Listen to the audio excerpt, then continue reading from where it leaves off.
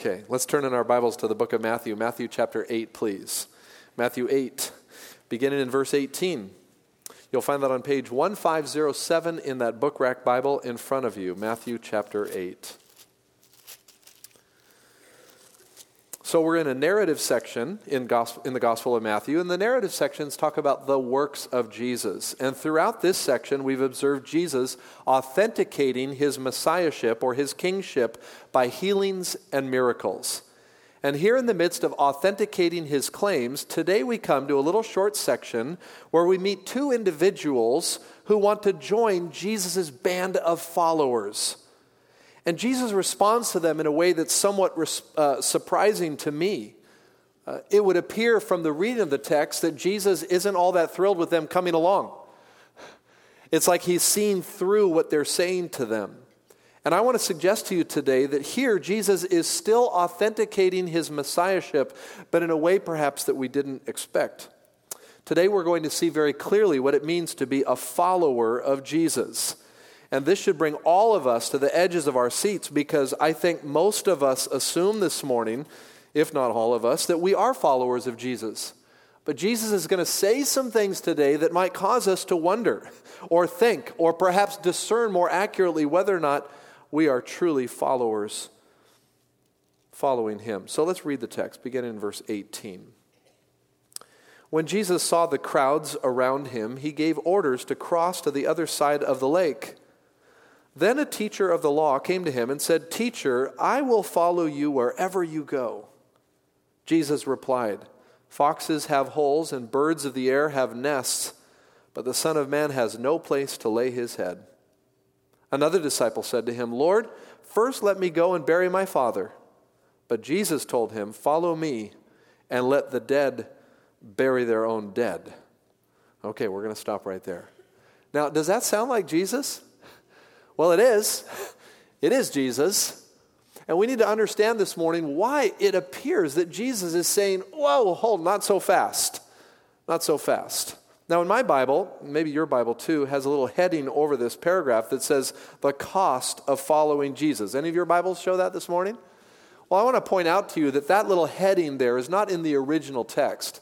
The headings that we have over paragraphs in the New Testament and throughout the Bible are given to us by editors who are helping us to see sections and general meaning of various texts, or perhaps even helping us find places where we're looking for them. But this whole question of cost comes in because I think some of us are thinking, well, wait a minute, the cost of following Jesus, isn't the gospel a free gift of God? I mean, what's all this about cost? I mean, I thought my salvation didn't cost me anything. How many of you believe that this morning? Your salvation cost you nothing. Okay, I hope all our hands would go up. That's not a trick question. Our salvation didn't cost us anything. Well, why is this labeled the cost of following Jesus? I think the reality of what's going on here, if I could just sum it up really quickly, is it seems that while we might be clear on the gift of the gospel and the gift of salvation, we're anything but clear on what it costs to really follow Jesus. And make no mistake, Jesus wants it to be clear in all of our minds what it really means to follow him. You know, my wife and I sometimes laugh at the television when a commercial comes on, and you've seen these commercials, all the pharmaceuticals that are trying to sell us things. And, you know, they'll say, this is the miracle, this is the magic potion for whatever the ailment that you have or whatever condition you have. And it takes about 10 seconds to describe that. And then there's like a minute of all the side effects and things that might happen to you if you take this. And we look at each other and say, I think I'll take my chances on not having that drug, because I don't want to go through all that stuff. But see, in a legal sense, they have to say all the things that could happen. Or if you're listening to a financial commercial on the radio, are you amazed with how people can come on right after the little blurb, the little splash, inviting you into whatever that is, whether it's a car they're selling or a house mortgage, you know, a lender or something like that. And then there's like this rattling off of, in like 10 seconds, what would take most of us about 3 minutes to say. That's called the small or the fine print. From a legal standpoint, companies and owners of companies are bound to tell people what's really up with this. So are what we finding here in the words of Jesus sort of the fine print? Well, actually what I would tell you is that actually it's not fine print at all. It's giant print. The problem is in our culture, in modern Christianity, we have shrunk down the message of the real gospel in what it means to follow Jesus into what we would call fine print. We want the gospel to be so attractive, we don't tell anybody what it really means to follow Jesus. But you'll never find that with Jesus. Jesus is crystal clear in what it means to follow him. So maybe if I've got your attention, you might consider along with me this morning 3 clarifying questions when it comes to whether we've calculated the cost. I want you to assess, as I assess my life today, in 3 simple clarifying questions as to whether or not we get it, whether or not we have really counted the cost, whether or not we see this as the bold print of the gospel or the fine print that we really don't know much about. The first assessment includes the question of who we follow. Who we follow. Now, verse 18, interesting. When Jesus saw the crowd around him, he gave orders to cross to the other side of the lake. Verse 18. I think it's interesting that here arguable is Matthew's reference to the crowd in such a way that we would think of Jesus wanting to stick with the crowds, but Matthew points out that Jesus wants to leave the crowds. It's a little counterintuitive to see Jesus, when he sees the crowds, to turn the other way. Now, some suppose that the reason why Jesus wanted to leave the crowd is because he was tired and needed rest. In fact, if you look to the next section, we'll be in next week, we know that that's the case. Jesus did get into a boat with his disciples to cross the lake, and he was fast asleep within minutes, apparently, because the disciples had to wake him up in the midst of a storm. We'll look at that next week. It's a fantastic text. Was it that Jesus was just tired and wanted to get away from the crowd? Like sometimes we feel. Have you ever been around so many people that all you want to do is just get away and get to a little quiet place? And maybe some suggest that this is what Jesus had in mind. He just wanted to get away from the crowd. Too much ministry, too much busyness that day. Well, I don't really think that's the issue. The text really doesn't tell us why Jesus wanted to get away from the crowd, but I think we could surmise from what's going on here in the text is that Jesus perhaps is sensing that his popularity might be getting in the way of people understanding what it means to follow him. It's like when he sees the crowd, suddenly Jesus is skeptical. And that's because having a lot of folks around us doesn't necessarily mean they're really connecting with what our message really is. I mean, modern evangelicalism seems enamored with crowds. I circulate a lot with pastors and church leaders. And if you go to a convention where there's lots of church pastors and leaders, if you're in conversations with people that are pastors or church leaders, it's usually not very long before someone in the circle says to someone else, "How big is your church?" It's like numbers have a way of validating the legitimacy of churches and pastors and even Christianity in general. We have a tendency to get just a little too excited about numbers. You remember over in Matthew 9, you can just turn the page over in verse 36. You remember when in that passage, verse 36, when Jesus saw the crowds, he had compassion on them because they were harassed and helpless like sheep without a shepherd. So compassionate toward the crowds? Yes. Enamored in some way as legitimizing his claim to be Messiah? Not at all. In fact, the crowds that followed Jesus were more like a mission field to Jesus than they were anything else. I'm simply saying that the crowd itself is not the right measurement of assessing whether or not you've got real discipleship going on. Movie stars attract crowds. Sporting events attract crowds. Spectacles attract crowds. And even some ministries and churches attract crowds. But that doesn't necessarily mean anything. We fish when the crowds show up. But that's really what the crowd is about. Now, people are attracted to what is popular oftentimes. And have you noticed this? I've noticed this.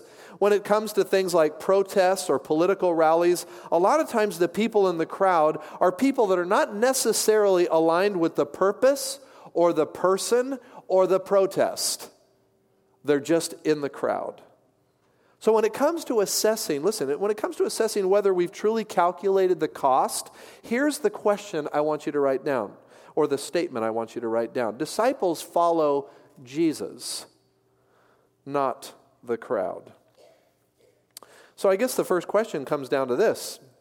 Are you really a follower of Jesus? I mean, here's an interesting reality. We have a crowd here today. Have you noticed? Some of you are hoping for the good parking spot when you got here. Not necessarily when you arrived, because it's pretty good at the first service. You are talking about the parking spot that will get you out of here the quickest. Now listen, there's a lot of people here today, and I'm glad you're here. Would we want to see more people here? Absolutely. But should I assume that because we have a crowd here today that we're looking to, and I'm speaking to everyone who is a true disciple, a follower of Jesus Christ, a true disciple of His? I mean, is it our compelling motivation to be here today because of Jesus, or is there an underlining, tangential reason what really brings us here today? I can think of many reasons why some people come to places like this church and other churches that have lots of people. Some people like the kind of people that are in the church. It's just positive people. I love coming here, someone may say, because I just get such a good feeling when I'm here. People are so positive and so encouraging. It's just a great place to come and meet with positive, good people. I'm with negative people all during the week, and it's just great to come when I can be around positive people. Other people are a little bit more visceral in their desire to be here. The donuts are an attraction. Oh, the donuts. Or what a cool coffee shop. Did you know that church has a coffee shop? I mean, it is so cool to come up here and roll in and get the best coffee in the area and sit down and enjoy a great cup of coffee and just have some friends around. That's great. The music. Have you been to that church on the hill where the three crosses are? I've heard someone say this. It's like a concert every time you come to a service there. A concert. Some people love the music. Different styles of music. Love orchestra. Love worship teams and bands.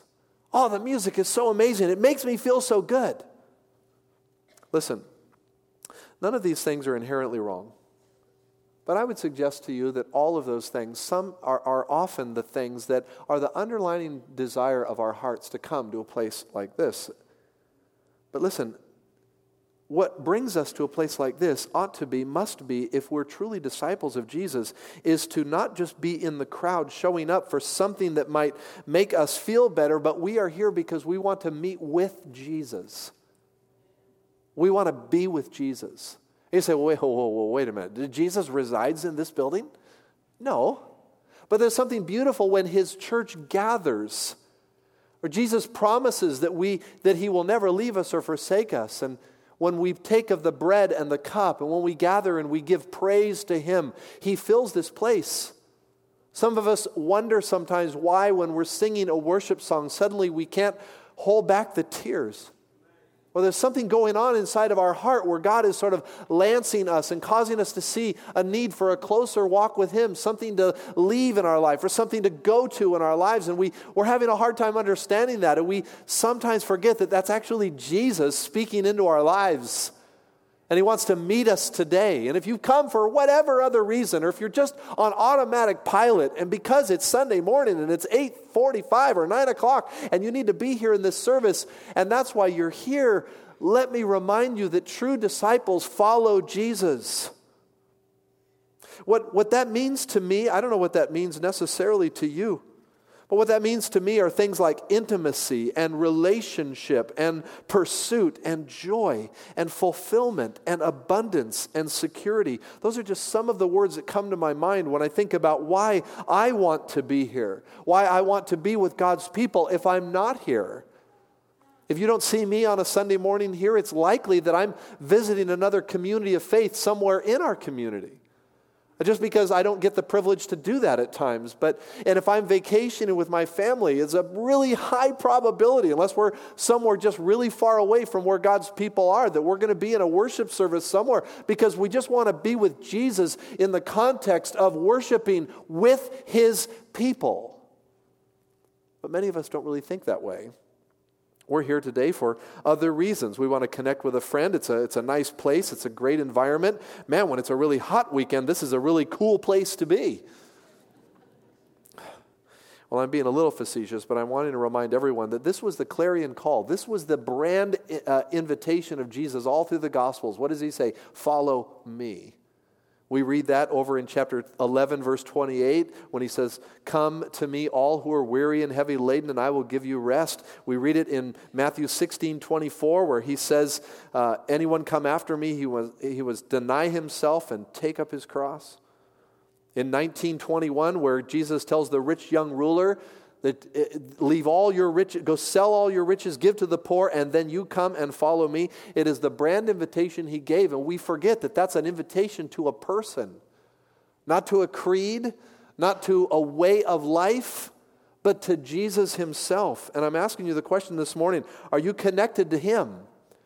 Is he your heart's passion? Is he your pursuit? Is he what you adore over everything else in your life? Because the reality is when we adore anything other than or more than Jesus, that's what occupies our hearts. That's what occupies our minds. That's what we worry about, what we fret about. That's what gives us anxiety. And only until Jesus becomes prominent, that he is the one that we adore, that he is the above all, everything else in our lives, that we want him more than anything. Do all those other things take their rightful place. We are not riddled with anxiety. We are not riddled with worry and concern because he is our number one. He fulfills everything. It's a relationship. So that's the first part of this assessment. The second clarifying question, I think, is found here in verses 19 and 20, and that's where our assessment includes the question of where we go. Where we go. Now here this guy runs up to Jesus and he says to him, and this is a teacher of the law, he says, "Teacher, I will follow you wherever you go." The present tense verb translates literally, I will follow you wherever you are going right now. I mean, that sounds pretty good, doesn't it? I mean, that sounds like a guy that you would want on your team. Some commentators rightly point out that the way rabbis formed their discipleship groups, this man would have been a likely candidate. He was a teacher of the law. So for Jesus, think about this, someone coming out of that crowd of people that were that were opposing Jesus most often. He was also a learned man. He was a scholar in the scriptures. And for a guy like him to join the discipleship, think about the disciples. They were fishermen. They were common guys. They were blue collar. You can only imagine that this would have ratcheted up sort of the legitimacy of Jesus. Do you know who Jesus has on his team? And we think a lot about teams and who's got who on a team. And when a great name comes over to a team, it's like, oh man, we've got so-and-so on our team. I can only help but to think that the disciples, they watched this guy come out of the shadows. Jesus, I'll go with you wherever you're going right now. Take me with you. And Jesus replies in such a cryptic, almost a stand back, not so fast, buddy kind of response. I mean, man, if this guy were to become a follower of Jesus, what a difference it might make. I mean, we make those same assumptions, don't we? We look at people in our lives or people in the public eye and we think, wow, if that guy or gal would profess Jesus, if that guy or gal would come to our church, what a difference it would make. I mean, could you believe it if we got that guy, that gal? We think in terms like that. That person would make such an amazing Christian. And we sort of glamorize people in such a way that if they were to come over to our side somehow, oh man, Christianity would be so legitimate. We forget Jesus makes Christianity legitimate, okay? And he uses the rabble. He uses people we wouldn't expect. He uses people like you and me. Come on. God must have a sense of humor in there, right? That we would be the signpost. People that bring nothing to the table. People that have no recognition, no notoriety whatsoever.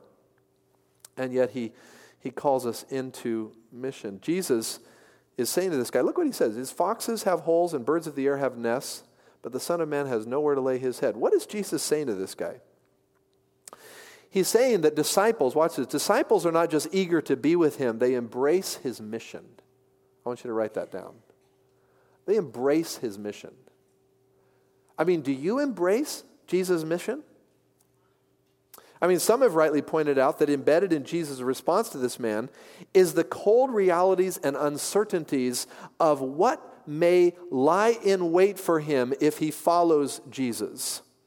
Jesus had no earthly home. He had no earthly wealth. Jesus essentially is saying that if you follow me, you are likely at times to have nothing but me. Are you going to be okay with that? Now, I'm glad someone is excited about that. You might not have a place to live. You might not have clothes to wear. You might not have a job. You might even lose your life because you follow Jesus. You're likely to go into places and situations that might be way out of your comfort zone. You say, "No, wait a minute. I don't know if I want to be a follower of Jesus then." Good. Because Jesus says, if you're going to follow me, you've got to be more than just eager to be with me. You have to embrace my mission. What's his mission? His mission is to make disciples all over the world. His mission is to lay down our lives so that people would see him. His mission is so that he would be glorified and seen in all things. You see, Jesus isn't looking to win a popularity contest. He's on a mission, and he's calling his followers to join him wherever he goes into that mission with undistracted devotion. I'm amazed on how many people say that they are followers of Jesus but never join him in any part of his mission. And I'm not talking about going around the world. I'm talking about going across the street, going across the hall at work. When was the last time we opened our mouth and shared what Jesus has done in our lives with somebody who needed to hear that? If you can't even think of a time, can I just suggest to you, you might not be on mission. Now, I'm not trying to build some big guilt trip in anybody's mind here, because we all have challenges in front of us, and every week I've got times where I have slipped by an opportunity, so have you. I'm not trying to shake my finger at anybody. I'm speaking to myself just as much as I'm speaking to you. But I'm reminded every day that if I'm a follower of Jesus, I'm on mission with Jesus. And that means I will lay down my life. I will die to myself. I will be reminded that when people ask of me things that are a little outside of my comfort zone, if I believe it's Jesus saying to me to do it, then I'm going to lay down my comfort zone. I'm going to pick up what he wants me to do. That's why Jesus said, if anyone come after me, he must deny himself daily, picking up his cross and follow me. Jesus is describing what our mission really is.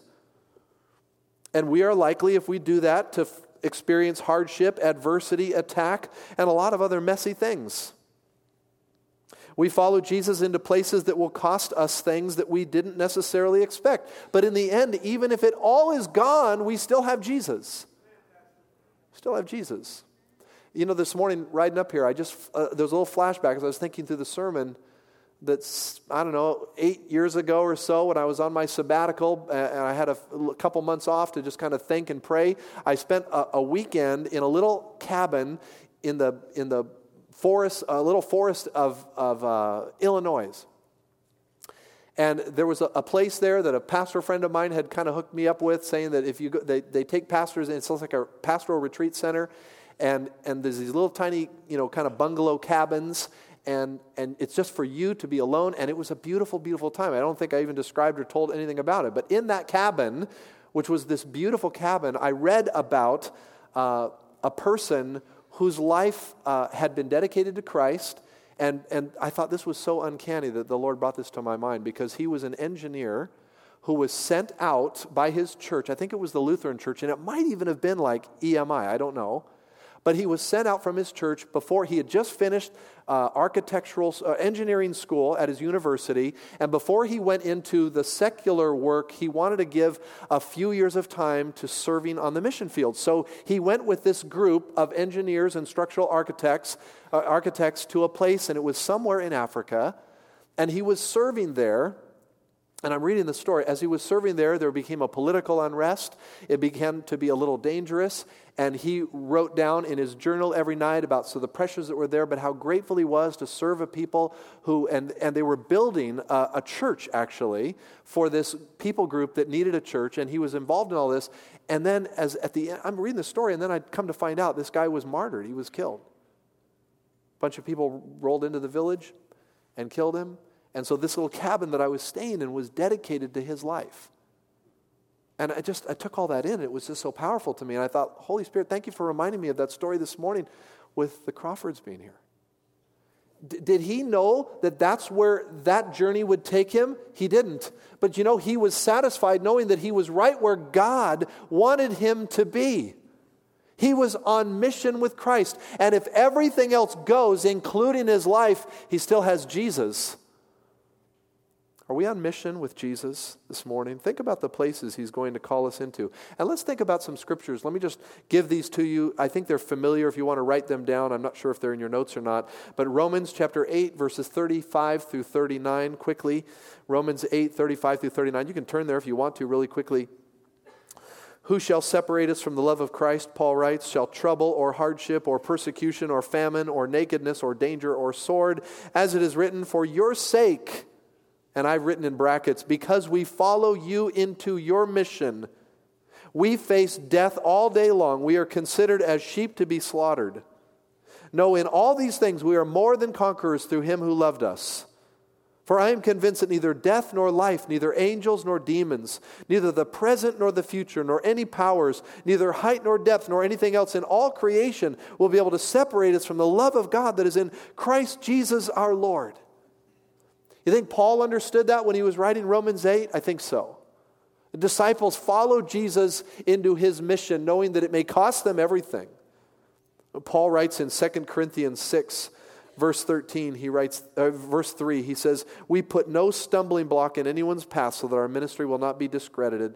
Rather, as servants of God, and I've written in brackets, those who join his mission, we commend ourselves in every way, in great endurance, in troubles, hardships, and distresses, in beatings, imprisonments, and riots, in hard work, sleepless nights, in hunger, in purity, understanding, patience, and kindness, in the Holy Spirit, and in sincere love. We, in truthful speech and in the power of God, with weapons of righteousness in the right hand and in the left, through glory and dishonor, bad report and good report, genuine yet regarded as impostors, known yet regarded as unknown, dying yet we live on, beaten and yet not killed, sorrowful yet always rejoicing, poor yet making many rich, having nothing yet possessing everything.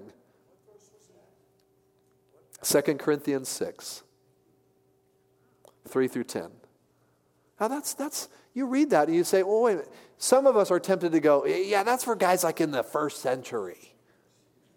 That's apostles.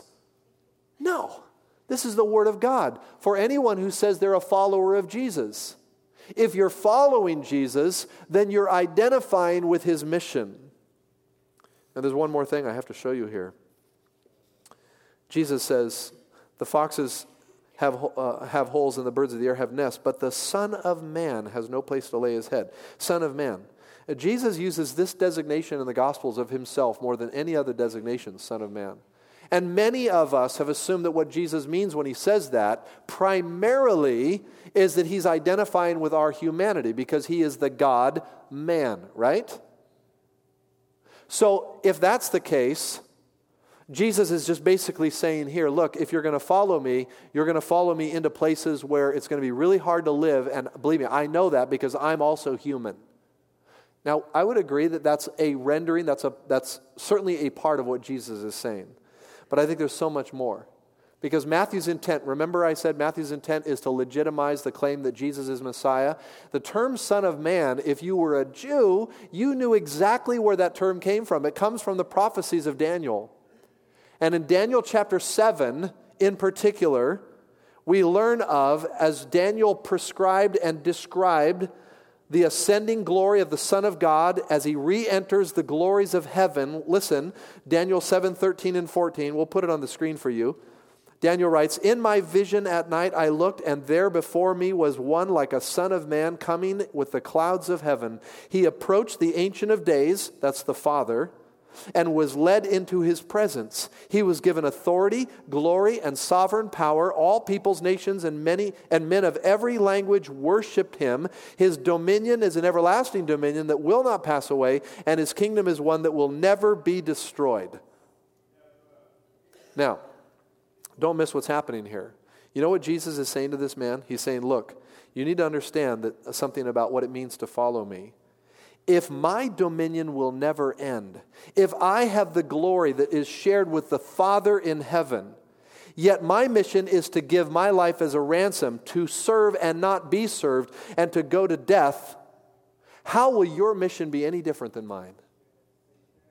He says, you are entering into a place where your stature has now crumbled because you have nothing to offer. You take all your credentials, you wrinkle them up, and you throw them in the garbage can because as a follower of Jesus, your credentials don't ride you through. If Jesus' own credentials didn't send him through unscathed in this world, why should we expect ours to? One commentator, Mike Napa, in his commentary says it this way: instead of welcoming the star disciple into his fold, Jesus redefined discipleship for him. There would be no prestige or perks waiting for him as a follower of Jesus. Rather, he would have to give up his place of honor among the religious establishment. He'd be expected to endure sacrifice, hardship, and a deliberate abandonment of the demand for basic human necessities such as home and hearth. He was going to be all in or nothing, just the way Jesus lived it and also the way he intended it to be. Think of the writers of Hebrews 11, 36 through 38, speaking of the followers. Some faced jeers and flogging, while still others were chained and put in prison. They were stoned. They were sawn in two. They were put to death by the sword. They went about in sheepskins and goatskins, destitute, persecuted, and mistreated. The world was not worthy of them. They wandered in deserts and mountains and in caves and holes in the ground. Is your assessment of following Jesus like that? I don't think modern Christianity has it. It's not that we've missed the fine print. We've missed the bold print. It's everywhere. Jesus says, if you follow me, you're following me into death. Are you ready to do that? Now, I realize next week we're going to have half the people here that we have here today. Good. If that's what it means. I'm just saying that we have missed the message. Many of us have. We declare the Word of God as clearly as we can, and here we find something so powerful. If I'm going to be a follower of Jesus, I'm following him, not the crowd. I am identifying with his mission, not just wanting to be, or not just having eagerness to follow. Number 3, quickly, verses 21 and 22. Our assessment also includes the question of what we leave behind.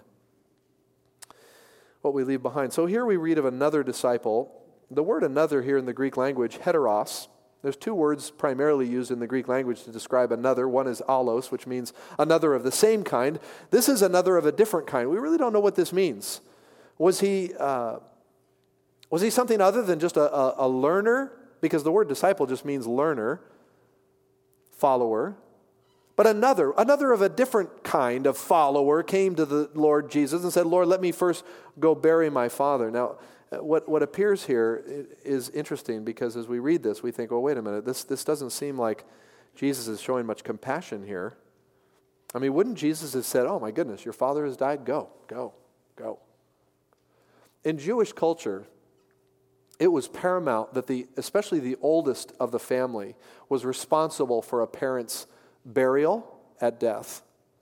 And it would have been tantamount to scandal to be a Jewish person in this culture and not intend or not superintend the activities around a parent's death. Many believe that what Jesus is getting at and seeing through this man's argument is there's something going on, something like this. This man is saying, look, Jesus, I would love to follow you and I'm committed to following you, but perhaps my father is close to being dead, close to dying, and I need to be available if he dies. I need to be around.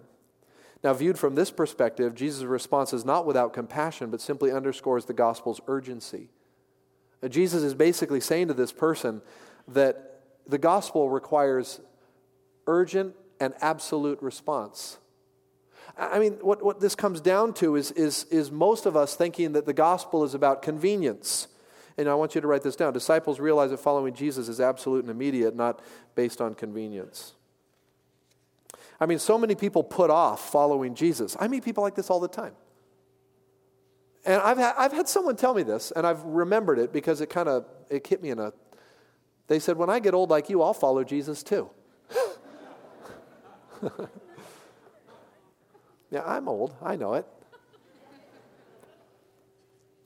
But you know, that's a cryptic remark that maybe just somebody threw out, some young person that wanted to kind of blow me off with something. But we're all filled with excuses. There'll be a better season down the road in my life. When I get out of college, when I finally settle down, when we start having a family, I'm going to really follow Jesus then. Right now, I'm too busy. I've got a career to build. I'm trying to get my family organized. Maybe when my life is in crisis. Right now, things are smooth. They're flowing along. But I know where I'm going to go if I get in crisis. We're always putting off. And Jesus called the person who put off the most important thing that in their life a fool. For tonight, some of our souls will be required of us. We walk out our doors every day and we live our lives and as if we are the masters of our destiny, as if we know exactly where all this is going to end, and we don't. And we're playing with fire oftentimes. And I realize that salvation is a sovereign work of God, and He works on our hearts, and He brings as many as He will. But I'm just reminded as I look at this story today that many of us are repeatedly giving excuses to God. And maybe that's you. You're not a disciple if you're only following because it's convenient to follow Him. Now, the funny thing about this text, and we need to wrap this up, is that we don't have any clue whether or not these guys actually followed Jesus. Matthew doesn't give us any sense. What do you think?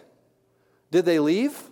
Were they like the rich young ruler who hung their head and said, and left? Or did they recognize the crisis of discipleship and actually start following? I love the fact that Matthew keeps it open-ended because every one of us have a story too. And what is determined in that story will be what we do right now and what we do tomorrow morning, what we do later this afternoon, what we do this week with our lives, with our schedule, and with who we are. The cost of discipleship is not following the crowd, but it's following Jesus.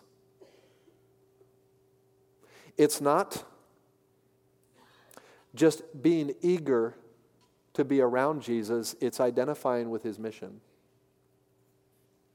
And finally and ultimately, it's not putting off what you can do right now.